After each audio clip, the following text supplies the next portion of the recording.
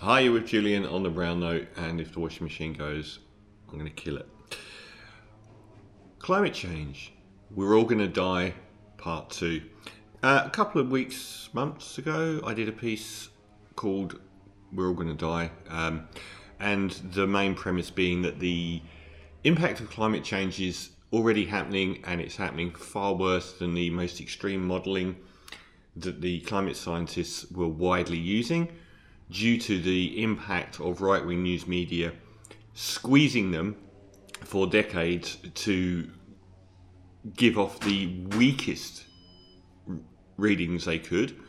So we're always there was this extra weight on the science. And apparently in private, most climate scientists already agreed that what was coming was going to be much worse. And we're seeing it already. We are already seeing the extreme impacts of climate change that we were told would happen 10 years from now happening now. So on that happy subject, let's have a look and see if anything has happened in the last couple of months since I made that piece. Has climate change ended? Maybe we were all wrong. Let's start in China. Extreme China heat wave could lead to global chaos and food shortages. China is experiencing a never-before event, and the impact will reach far across the globe, causing potential chaos and food shortages. Cars, batteries, solar panels, food, global shortages and soaring prices are almost certain. Now, bear in mind we already have much of those things in place before this happens. As China's seemingly never-ending heatwave sears on, I believe that it has finished. The most extreme heat event ever recorded in world history. For more than 70 days, this is probably the first week of September, for more than 70 days, the intense heat has blasted China's population, factories and fields. Lakes and rivers have dried up, crops have been killed, factories have been closed. More than 900 million people across 17 Chinese provinces are subject to record-breaking conditions. That is, 1/10 of the world's population? From Sichuan in the southwest to Shanghai in the east, temperatures have been topping 40 centigrade. In the Sichuan city of Dazhou, an air raid shelter has been converted into a heat refuge. In Chongqing, subway stations are opening to offer subterranean recovery stops. But the extreme heat and dry weather are having far-reaching effects. Energy, water and food supplies are being hit across the country. Rivers are drying up, dams are emptying, and also electric production, hydroelectric plants are shutting down. That means factories are being closed. So they've got all these rivers with hydroelectric dams drying up that run all the factories that produce all of the world's goods. That means factories are being closed to divert electricity towards residential use. In the fields, crops and animals are wilting, as are their human tenders. Hundreds of thousands of acres have already been seared, with serious worldwide repercussions expected on food supply and prices, especially vegetables and grain. The overnight minimum bottomed out at 35 centigrade in Chongqing. That's the overnight minimum. These are the highest temperatures China's ever recorded outside the occupied desert province of Xinjiang. There's nothing in world climatic history which is even minimally comparable to what's happening in China. Well, let's have a look, because I can assure you there is. So China's doing well. What about somewhere else? Let's have a look at Pakistan. Since June 14, 2022, floods in Pakistan have killed 1,700 people. The floods were caused by heavier than usual monsoon rains and melting glaciers, always a winner. It's the world's deadliest flood since 2017 and described as the worst in the country's history.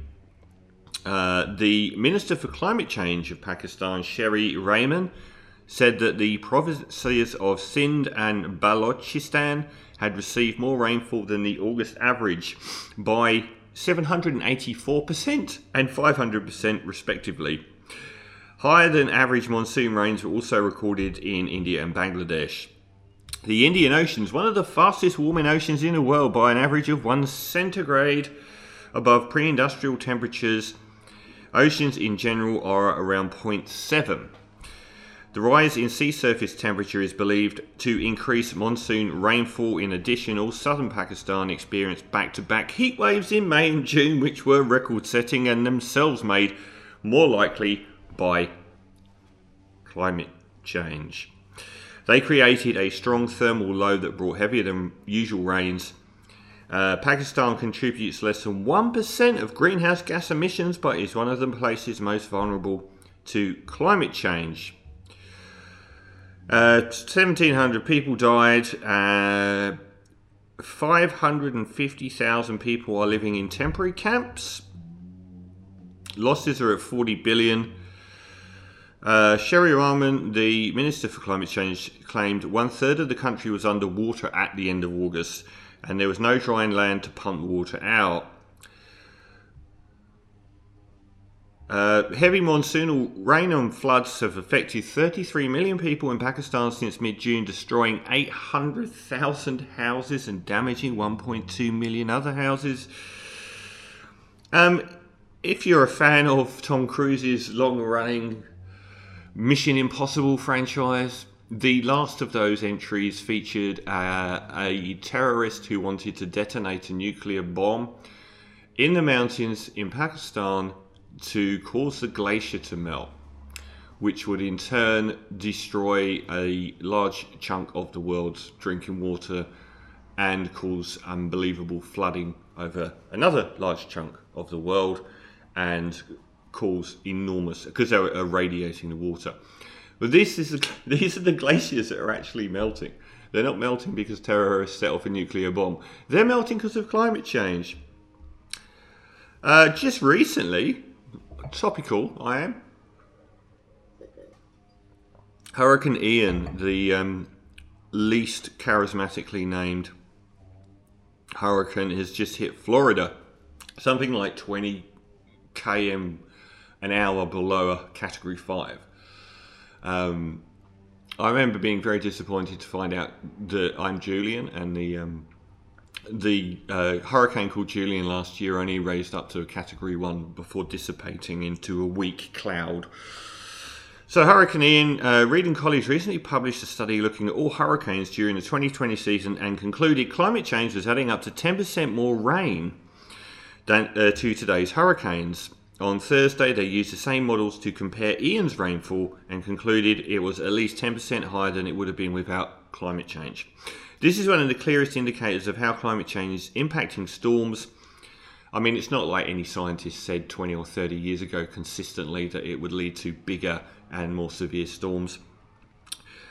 It may not seem like a lot, but 2 inches on top of the rain, already large amount of rainfall, makes an enormous impact.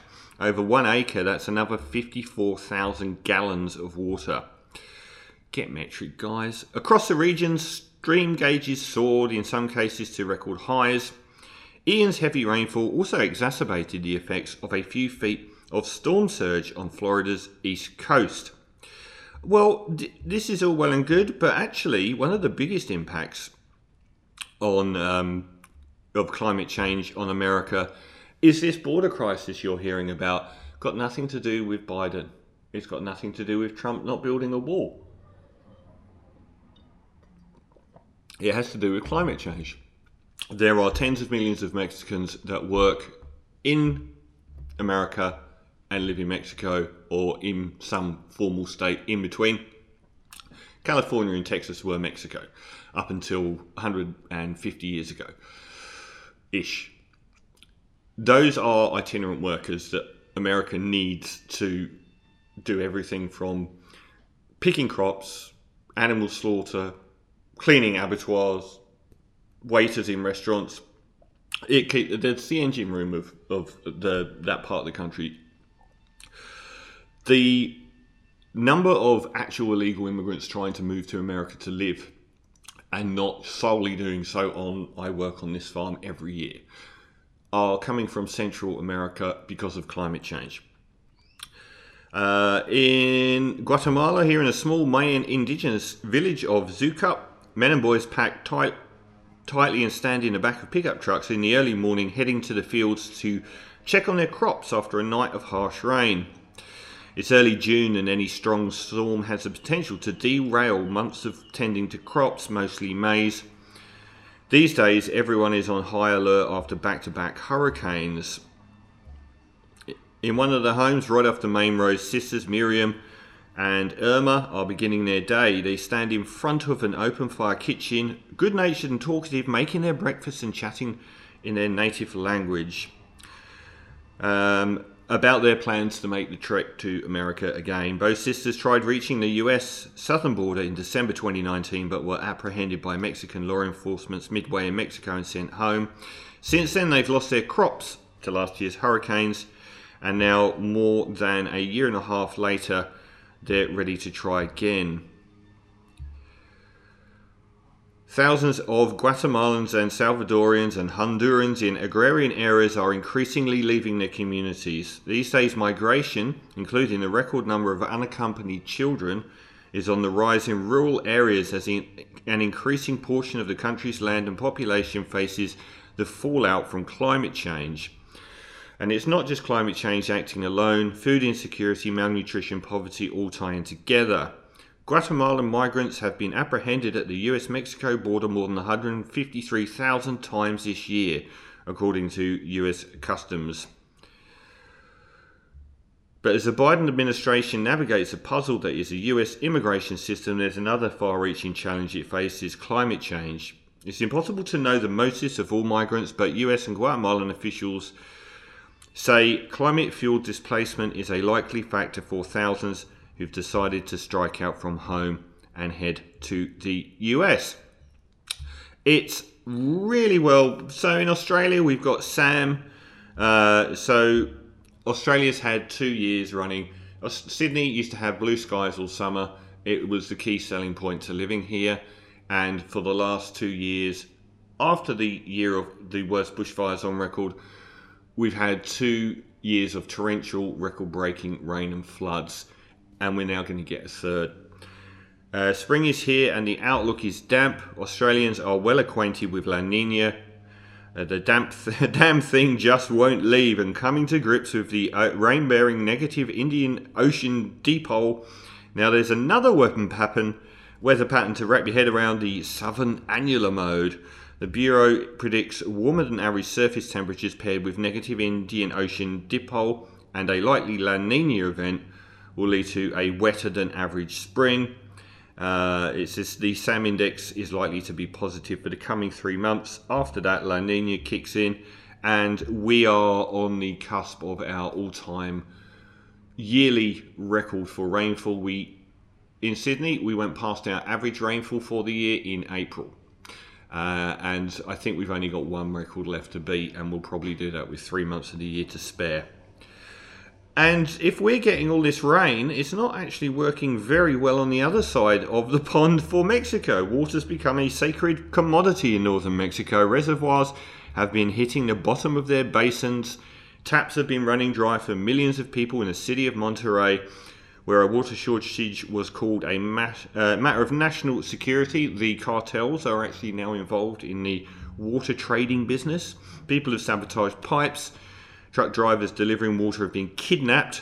Ranchers in rural areas have lost their livestock or sold their herds prematurely because they can't feed them. People are making lines to obtain a few litres of water. I wonder how it is possible that they reach this level.